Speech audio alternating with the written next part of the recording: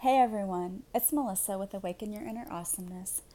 I wanted to give you a morning prayer that you can say to yourself every day to start your day off right, and also to give you daily I am affirmations. So you can do each of these every morning, and it's going to shift your day in a positive way.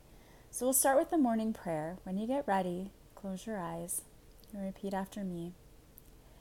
God, archangels, ascended masters, angels, and guides, I ask that you would surround me and protect me as I move about my day. I ask for your wisdom and guidance in all areas of my life. Help me to see the signs that you are with me and help me to hear your guidance. I ask that you would blast through any blocks to my amazing and beautiful life. Shine your light down in me and all around me. Help me to shine so brightly that I can't help but be a light for others. Thank you for all that I have and all that I am. I am open to receive, and I believe. Amen. And now these daily affirmations that you can say to yourself as you look yourself in the mirror. Today, I am worthy of happiness.